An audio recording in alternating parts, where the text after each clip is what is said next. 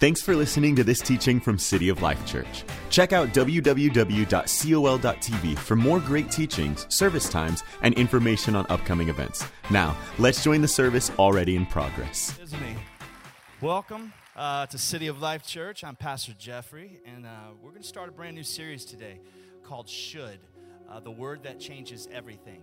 And I want to just kind of take a little trip the next couple of weeks into something that I feel like is really important as a church. Every couple of months, or with some frequency, whatever that is, we need to address important theological, spiritual topics that are weighty. So not only can some people hear them for the first time, but so that we can remember what it is that we believe in order to properly assess what's going on in the world around us. We hear a lot of arguments that people make to justify certain behaviors in life, and it's important as Christians to know that the Bible says that we're different, right? And so we're different in a good way. We're different in a God way. We're supposed to reflect His goodness in everything we do, and there are supposed to be reasons behind the decisions we make, reasons behind why we praise, why we lift our hands, why we choose to do things that God classifies as righteous. So this whole series is going to be a dive into that word, the word should. So I'm excited about it. I just want to say once again before we move on how proud I am of our team with I Love My City. Yesterday was a beautiful, beautiful day. I just love reaching people and ministering to people. I don't know if they shared the testimony, but very briefly, I was just blown away. 2 weeks ago, I was out at baptisms and met a really sharp young man and his wife. She graduated with a law degree from Florida State. I think he is in the military. But he said that they had never heard of City of Life Church. Last September, saw a sign out on the road that said free gas. By the way, I was spinning that on my finger yesterday. If you haven't seen that, you need to see that. That was really important. It's a very important part of the day, is that I could spin a free gas sign on my finger. But they saw a free gas sign in September and said, what is this? What do these people want? They have to want something.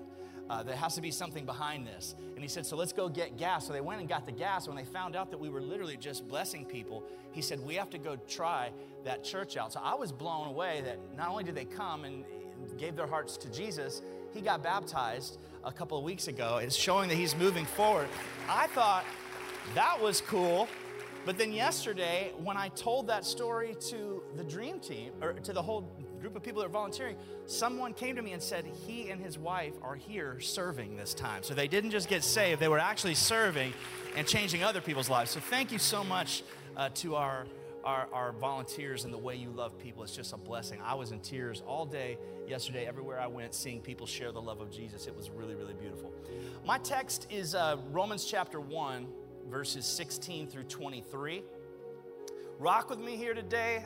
Grab something to write on. Open up your phone. Write down some references. This is the kind of series I think you'll want to come back to.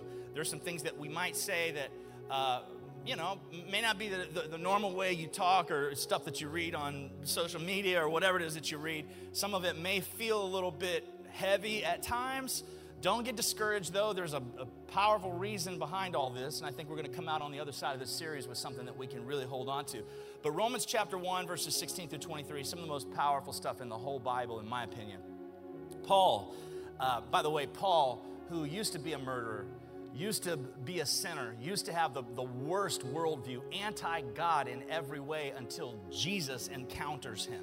Jesus meets him where he is. No one preaches to Paul. This is encouraging for you and for me and for all those lost people that are out there. As a matter of fact, I'm surprised he doesn't use that example in this specifically, that Jesus appeared to him. The very nature of God became evident to him through the person of Jesus Christ, the person of the Godhead. He didn't have someone that got him off of his horse. No, Jesus knocked him off his horse. There are times in life that God arrests someone to the degree he will literally, physically knock you off your horse to get your attention. That's what he did with Paul. And Paul says, I am not ashamed of the gospel. What is the gospel? It's the good news. Because it is the power of God that brings salvation to everyone who believes. First to the Jew, then to the Gentile. For in the gospel, the righteousness of God is revealed, a righteousness that is by faith From first to last, just as it is written, the righteous will live by faith. Okay, now listen, starts getting into some heavy ideas here.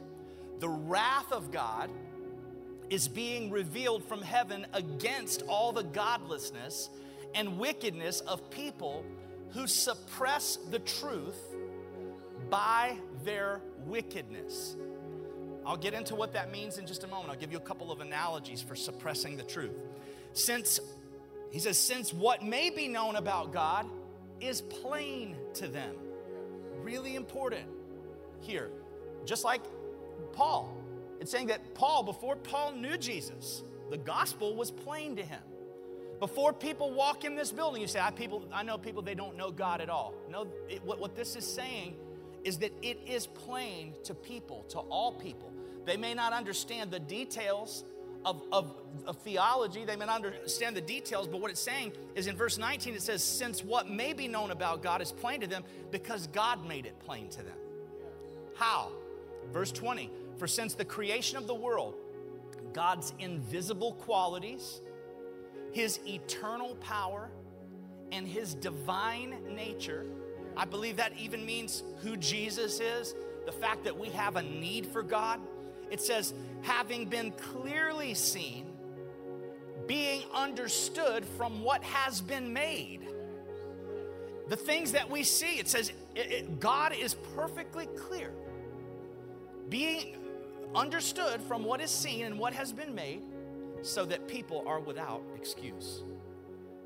Verse 21 says, for although they knew God, they neither glorified Him as God, nor gave thanks to Him, but their thinking became futile.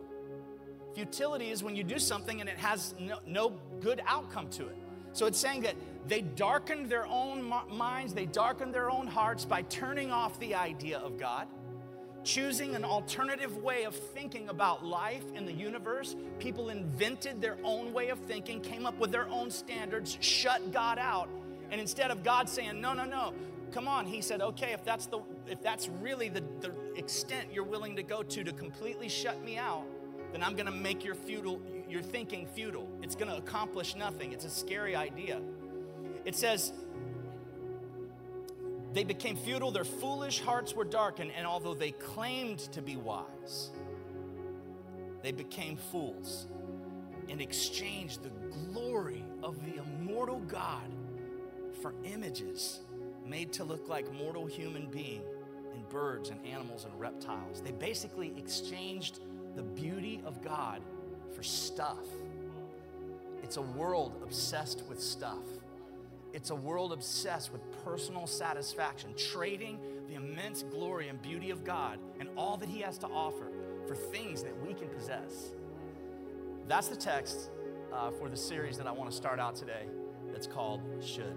Father, we thank You so much for Your faithfulness. Thank You for Your love that is in this room, Holy Spirit. We continue to just invite You to do a deep work in our hearts, bring healing and hope to every situation and scenario.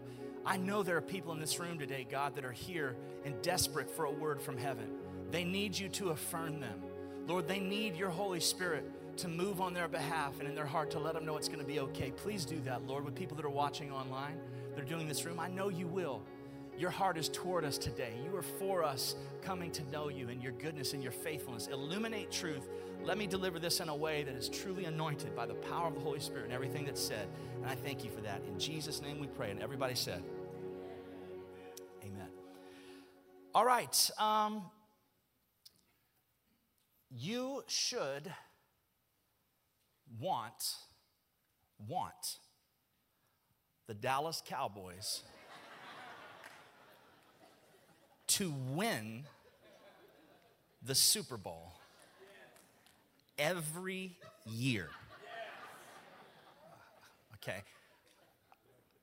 I want to say that one more time in case you didn't, in case the people watching online, maybe something happened with a glitch. You know, sometimes the internet connection will fail a bit and like a word will get destroyed. You should want the Dallas Cowboys to win the Super Bowl every single year. Okay, now if that statement bothers you, I'm sure it doesn't bother anyone in the room. Why does it bother you? Please don't answer out loud. All you Giant fans that are here. That's okay. I pray for you every day. If that statement bothers you, there's a reason why it bothers you. You have some logic, you have some presupposition that you've built in your life that keeps you from wanting to hear me tell you what you should do in a particular area that you disagree. No, I shouldn't. Somebody probably right here said, well, I'm from Boston. Don't tell me who I should root for. I rooted for the Patriots when they were terrible, before Brady came. And you're thinking of all these reasons, so you have ideas on why you should do something that you believe that are different from what I just told you. But can I tell you something? From a certain philosophical standpoint called a utilitarian view of life. Utilitarian is based on the word utility, which means useful. And it is a way that a lot of people view morality in the world. They don't believe in God. Some people that have a utilitarian view do not believe in God. And their logic is what is right, is what is beneficial for the most people, or for the maximum happiness in my life. So a utilitarian would believe, even if they don't believe in God or don't believe in the Bible, sometimes they might believe that it's good for me to help a person that's hurt. Not because there is this thing called kindness out there that comes from God. It's not because there's this universal principle, according to them, called kindness that I need to follow the absolute objective truth of kindness to be the best person I can be. That's not what they believe. They actually believe that I should be kind, but only because if I help someone that is hurt, it is fostering an atmosphere of kindness in my community. And then if I ever get hurt, someone will help me. Are you guys okay today? Does that make sense? I'm trying to give you the utilitarian idea. So according to a utilitarian mindset, the reason that you should want the Dallas Cowboys to win the Super Bowl every year, and I am not joking with you with this is just a fact. Now, you may not like this, but you can study this. There are more Cowboys fans than any other team. Not by a lot. They edge the Patriots by a little bit. Pretty significant. But they're the number one team in terms of fans. Now, there's a lot of reasons for this. Most of it is because old people like me, before cable existed, there were basically only 3 network televisions back in the 70s when the Cowboys were a dynasty. And a lot of families from all over the place that didn't have regional teams, that's the team that would be on television. So Cowboys fans sprung up all over the country in various places because they were just on a lot. Like my dad pastored a church in Kansas City in the 70s when the Cowboys were winning Super Bowls, and we used to watch the Cowboys on TV. There, we had no connection at all with Dallas. So it's weird. Like, I'm born in Mississippi, raised in Alabama, but I've been a Cowboys fan my whole life. There's a lot of people that are like that for that reason. So, according to a utilitarian idea, more people would be happy. Are you following me?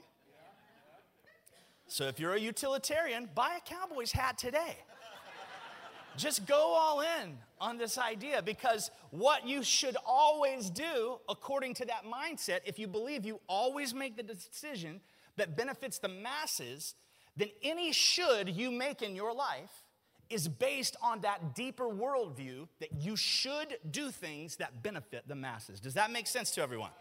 Okay, so what I'm trying to do here today is show you what is underneath. Should is a word that reveals our worldview. Anytime you say the word should, it leads to a bedrock.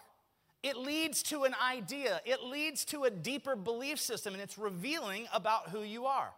Something is underneath there, because typically there's another word connected with that. It's like ought.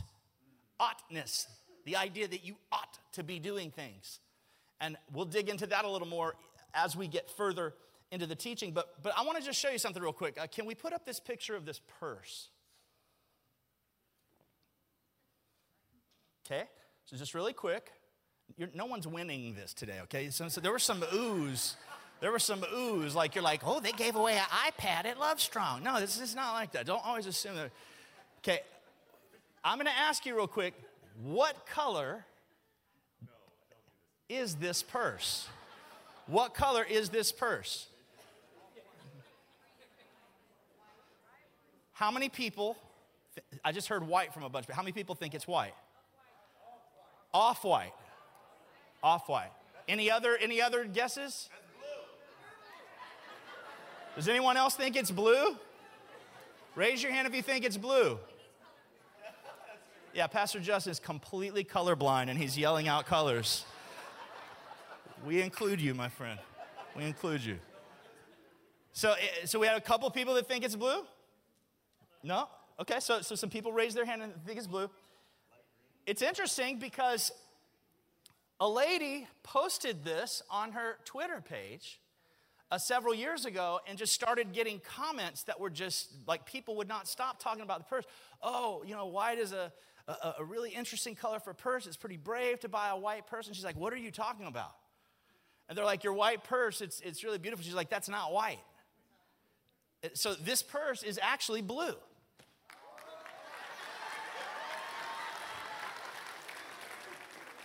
Purse is actually blue.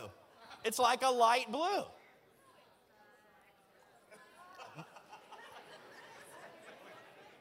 I'm sorry that this purse is blue. But you can go, I'll upload this on my Instagram page later if you want. And you can look at, oh, they're saying it looks blue on the screen. So whatever you see on the screen is probably the more accurate representation of what it looks like. When I looked at it, I couldn't believe I saw a different picture of it. And I think it's the shadow, it's like the dress picture, that the shadows make your eyes believe it's white, and because it's in the shadow, it changes the color.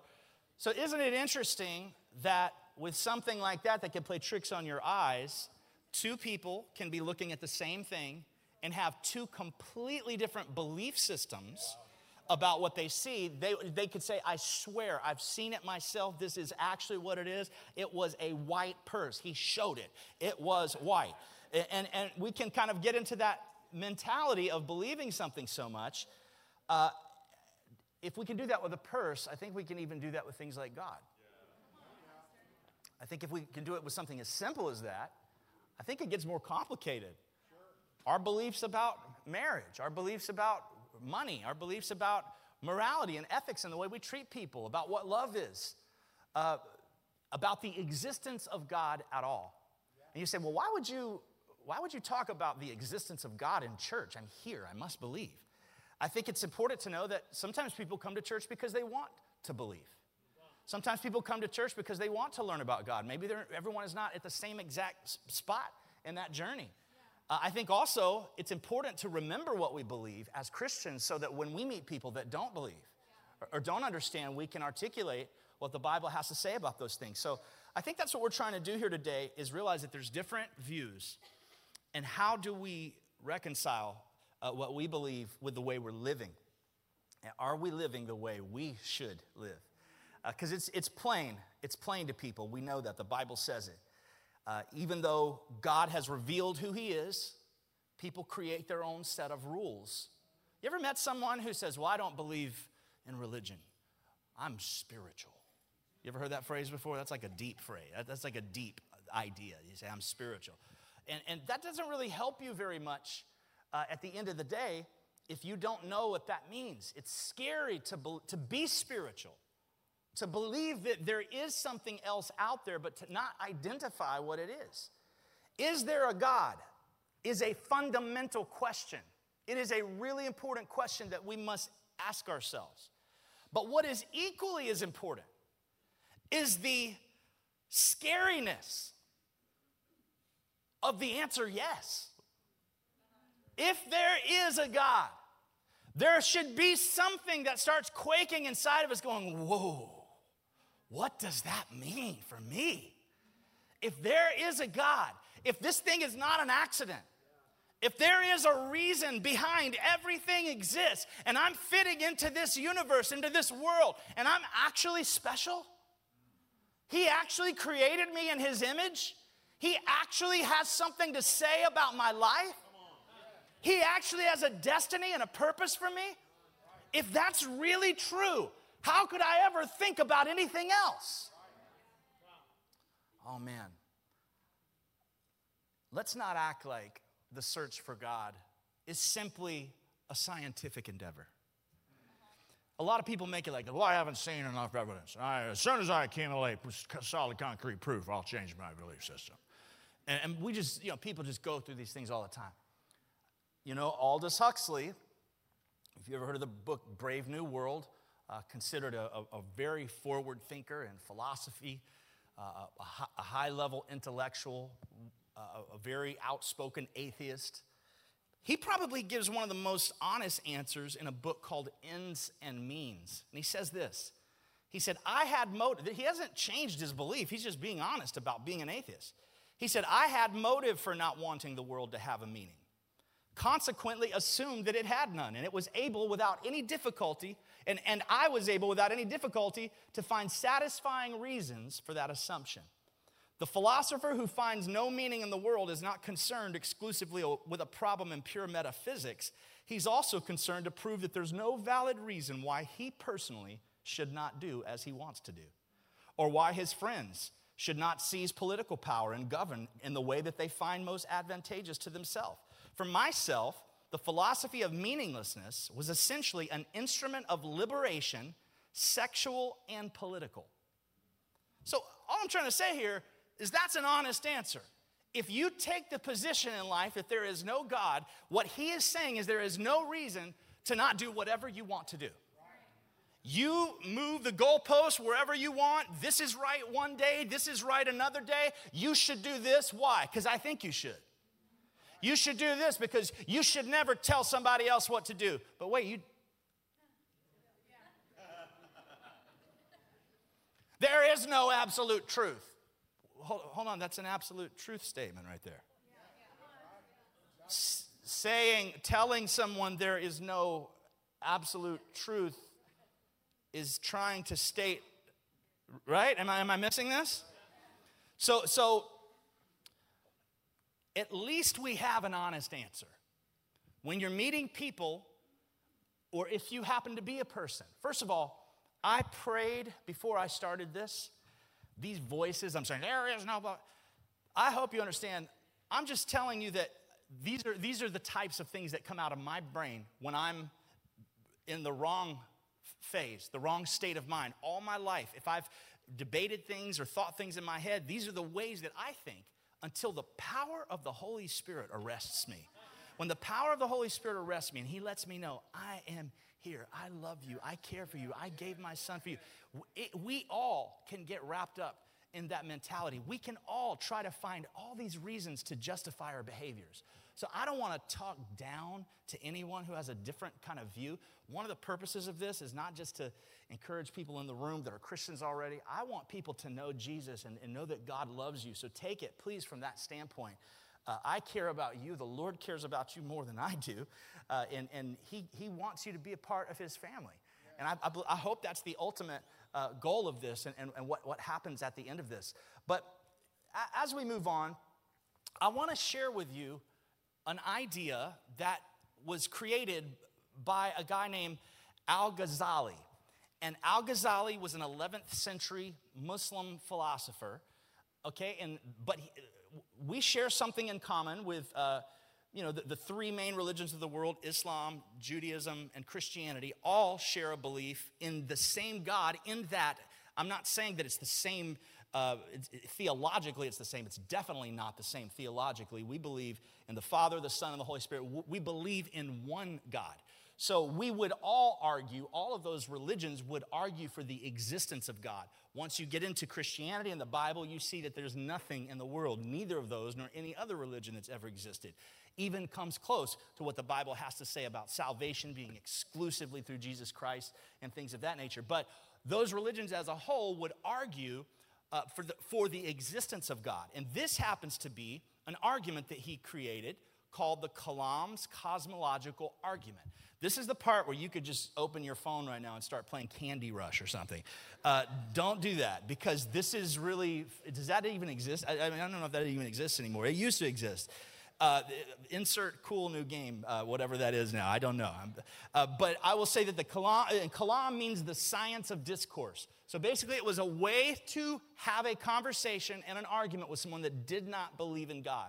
It has since been adapted and picked up Dr. William Lane Craig, if you're not familiar with him, he is a Christian apologist that is a brilliant guy, and he explains this idea in a very detailed way. You can see lots of stuff he's done. Read his books. I have many of his books. But it basically says this: everything that exists, it's three different ideas. Everything that exists, everything that begins to exist, in fact, that's the important part. Everything that begins to exist has a cause. Could we agree with that? Everything that begins to exist. So if you have a gigantic vacuum and there is absolutely nothing, I mean nothing on a cosmic level, nothing in that vacuum, and you were to come back 10 trillion years later, what would be in that vacuum? There would be nothing, because you never had anything in it to begin with. What comes from nothing is what? Nothing. Nothing comes from nothing. You can't create something from nothing, and you definitely can't create everything from nothing. So can you imagine the odds of something just appearing out of nowhere? The odds of something appearing out of nowhere that's a random freak accident that creates harmony, that creates things that have the appearance of intentionality. I think it's also interesting that in science, people are constantly using the word elegant. And it's just a funny way to me that they describe something. And elegant is something that's got class and it's arranged in a way that's beautiful. That's exactly what our universe is. It is beautiful and it's arranged in a certain way. Can you imagine if someone sat down, the idea of just randomness, it's just unthinkable to try to imagine that from an explosion, we get to where we are today. I'll give you an example and you tell me if you think this could happen. Do you think someone could, how many of you do not play an instrument? Raise your hand if you do not play an instrument, okay? I know this is a strange thing. You don't play any, okay. This is great. I love the humility. That's awesome, too. You're like, I stink at music. I will not. This is great. This is awesome. This is really good, because that's a good example. Can you imagine someone who has never played the piano, ever, never once? What do you think the likelihood would be that they could sit down and just by accident play Mozart accidentally, from start to finish, one song of Mozart? What do you think the statistical, would you say that would be impossible? Or if they sat there enough hours and tried it enough times, do you think they really could play it completely as it was written? Okay, how about this? What if they sat down and played Mozart, all the works of Mozart, from starting with his first piece to his very last piece, played every single note perfectly, did not miss one note. Hours and hours and hours and hours and days and days and days go by. They're playing every piece, everything that's supposed to be soft is soft. All the staccato pieces are staccato. They don't miss one note. Would you think that is that possible? Because it wouldn't even take that kind of randomness in order for the universe to exist. I heard someone say that it would take someone doing that trillions of times in a row, playing all the works of Mozart trillions and trillions of times in a row, and if they made one mistake, the whole thing would not work. The universe doesn't get to where we are randomly. When I was growing up, I heard a lot of examples like, can you imagine if you just walked outside a steel factory and it exploded and there was a brand new Porsche sitting right there with the keys in it? I'm like, can you do away with this analogies and just give me a Porsche? I mean, I'm like 15, come on. That's enticing. Or someone said, it's like a printing, warehouse blows up and all of a sudden just completely randomly an unabridged dictionary appears with every word as it's supposed to be. Could that be possible? Okay, so we know, we really know. You really have to go down a pretty wild road to start arguing that you think that things could just randomly. It has to be that you've already stepped into a belief system, and let's remember what Aldous Huxley said. A lot of times when people choose which path they want to go, they say, I don't like the idea of organized religion. I don't like the idea that men wrote the Bible. We can talk about that later. I don't like the idea that human beings edited the Bible and took parts of the Bible out that fit their preferences in order that they could control people and manipulate them and get their money. I get all of those things. That's a completely different conversation than saying, is there a God in your heart or not? Do you know that there's a God? We're trying to get to a point right now where we can even establish that there's a God. In this conversation with you, I'm trying to get you to understand that there is a line of thinking where you can have a conversation to at least talk to someone about the fact that there's a God. You have to say, you have to admit, nothing just comes out of nowhere. It is a scientific fact. Even atheists admit everything that begins to exist has a cause. This is not an argument with an atheist. It's something that's granted at the beginning of a conversation. They say, yes, that's right. So anything, say that with me, anything that begins to exist has a cause. Okay, number two, premise number two. The universe began to exist. Okay, this is another great part where we can agree with atheists. We know for a fact that as Christians, we believe what? In the beginning, what? God created the heavens and the earth. That is a beginning. It says beginning. In the first verse of the Bible, in the beginning, God created the heavens. You say, well, I don't, the Bible doesn't fulfill my expectations for dinosaurs. This is a different conversation. I believe that the ark is a poetic language. I believe that the whole Genesis is poetic language. Can you just relax for a second? I understand that there are a myriad of objections to the Christian faith and the way some people teach it. I understand that. I get that.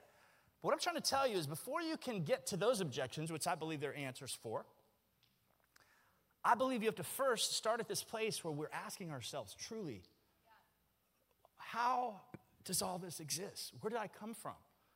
Why am I here? Those are questions that are in the hearts of every single person. And it's important in these conversations to talk to people honestly about what they think. You know, the universe began to exist. Say that with me. The universe began to exist. Here's the end of the Kalam's cosmological argument, point 3. This is the end of it, of that part of the argument. Therefore, the universe has a cause. That's all you're trying to establish in that dialogue, to get someone to admit that the universe has a cause.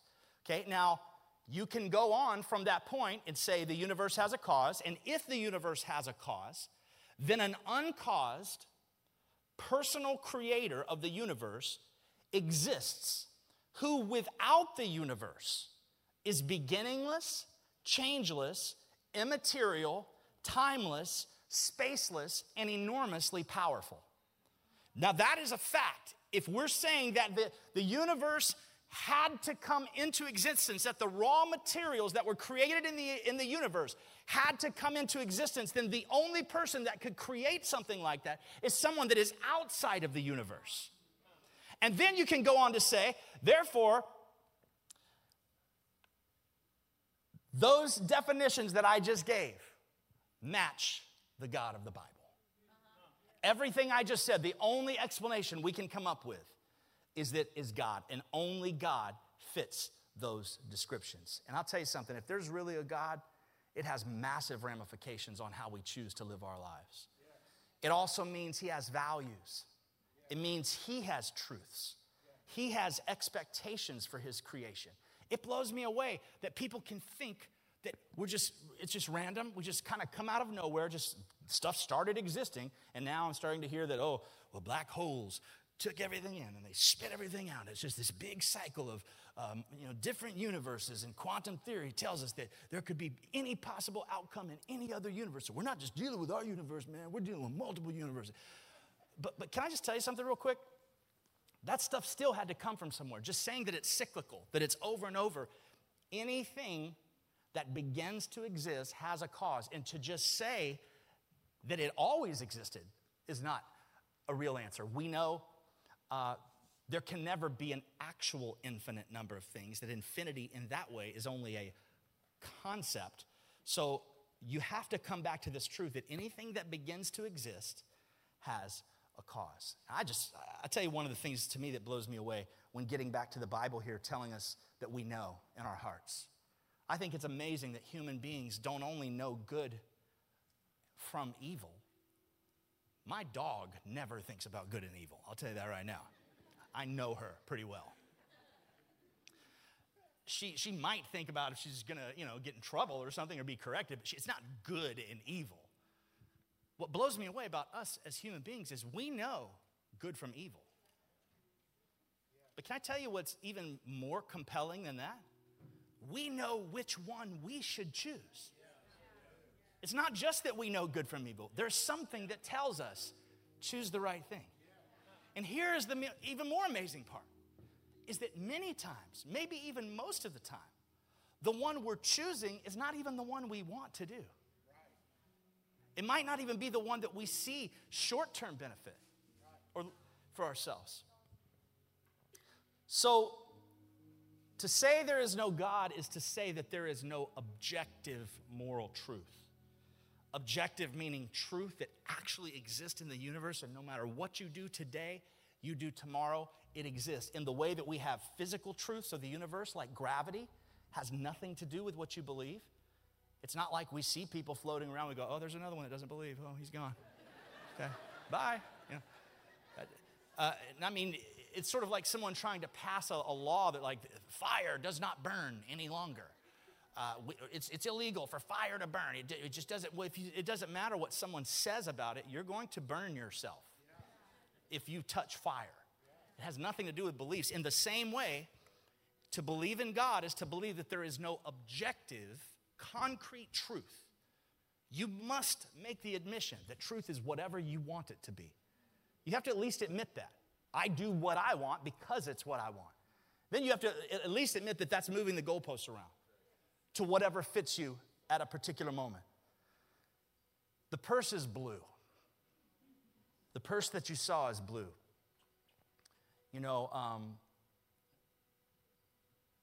We can know what objective truth is because God can tell us. And I want to tell you today, in closing, that there is a way that seems right to a man. Proverbs 14:12 says that. It says, but in the end, it leads to death. Sometimes when we follow what feels right to us, you ever heard people say, follow your heart? That's horrible advice. That just gets you messed up every single time.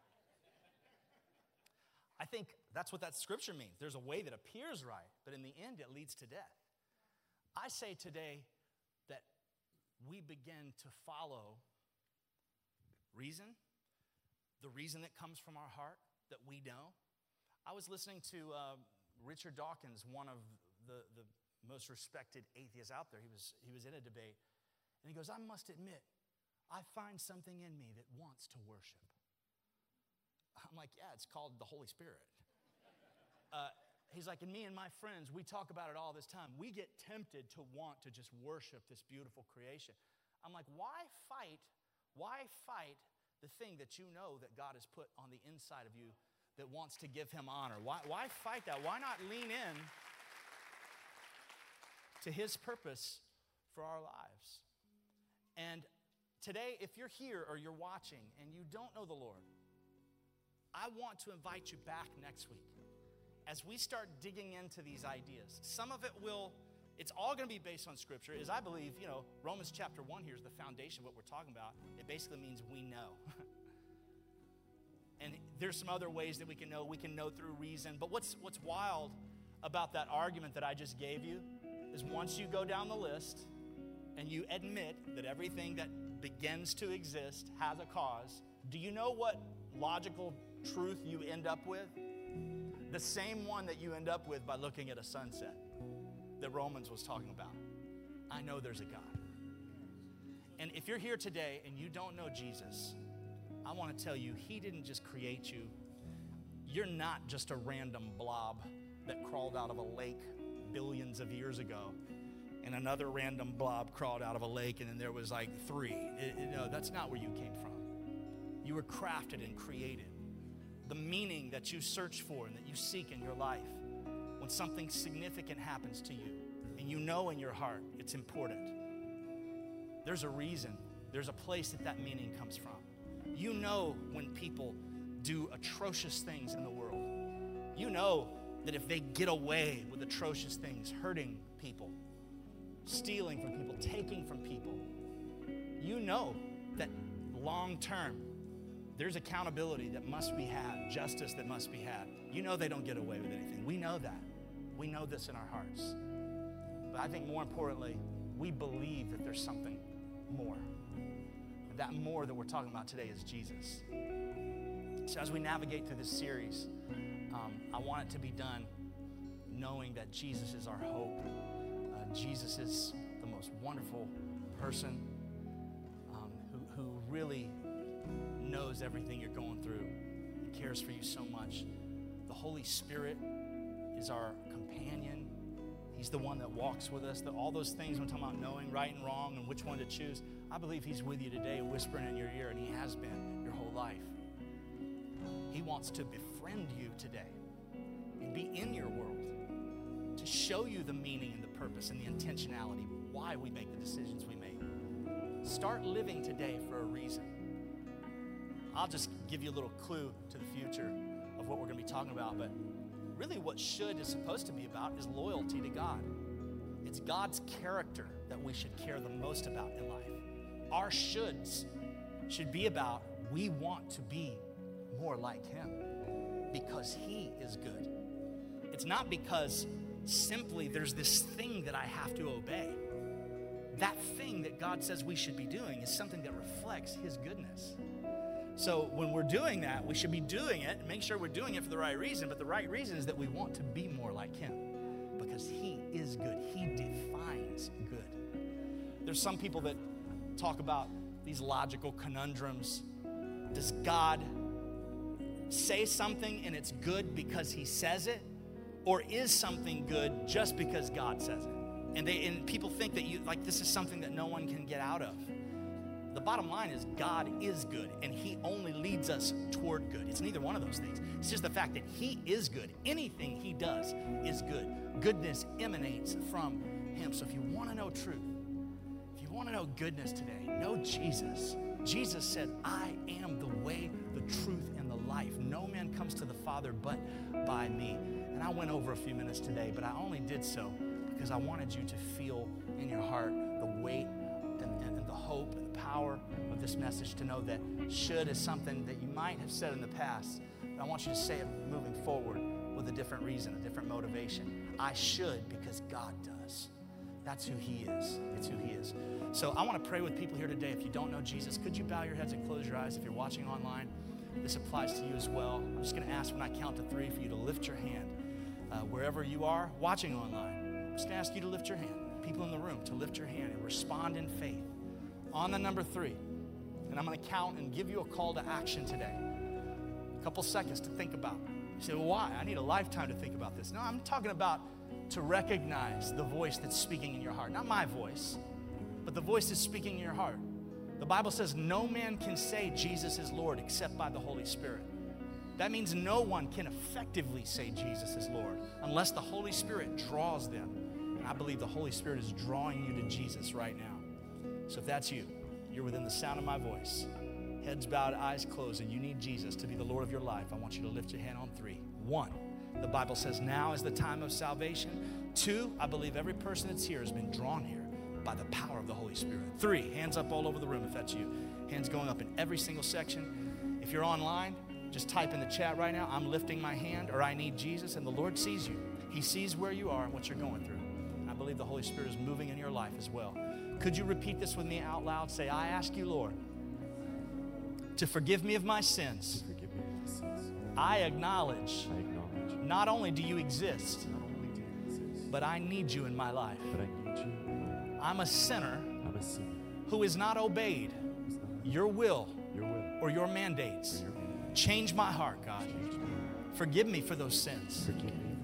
Let me have the righteousness of Jesus in my life. Let me be your child, Lord, and I'll serve you all the days of my life. In Jesus' name, amen. Could we give God a great praise today? Amen. Love you. This concludes the teaching. If you'd like to support what God is doing here at City of Life, click on the Give button at www.col.tv or text a dollar amount to the number 855-997-6900. We hope you'll join us again.